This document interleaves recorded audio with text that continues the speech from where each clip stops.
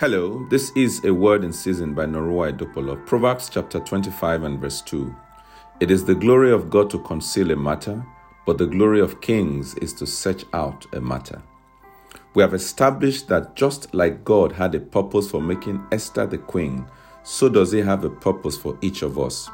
There are two critical points I want you to know regarding God's purpose for your life. Number one, you have a responsibility to seek out the purpose of God for your life, which is what our Bible passage for today is speaking to.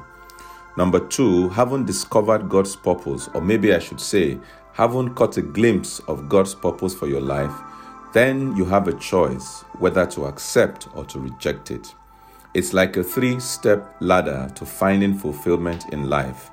Number one, there's a purpose of God. Number two, you have to find out that purpose.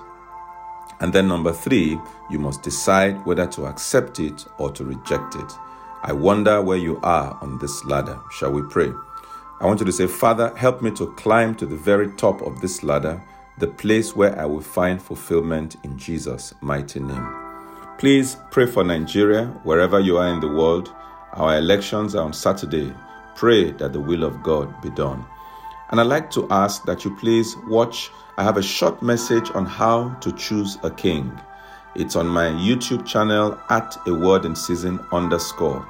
And then keep a date on Friday, this Friday at 11:50. Let us come together and let's pray for Nigeria. I will send out details as we get closer and closer. May God bless you and have a wonderful day.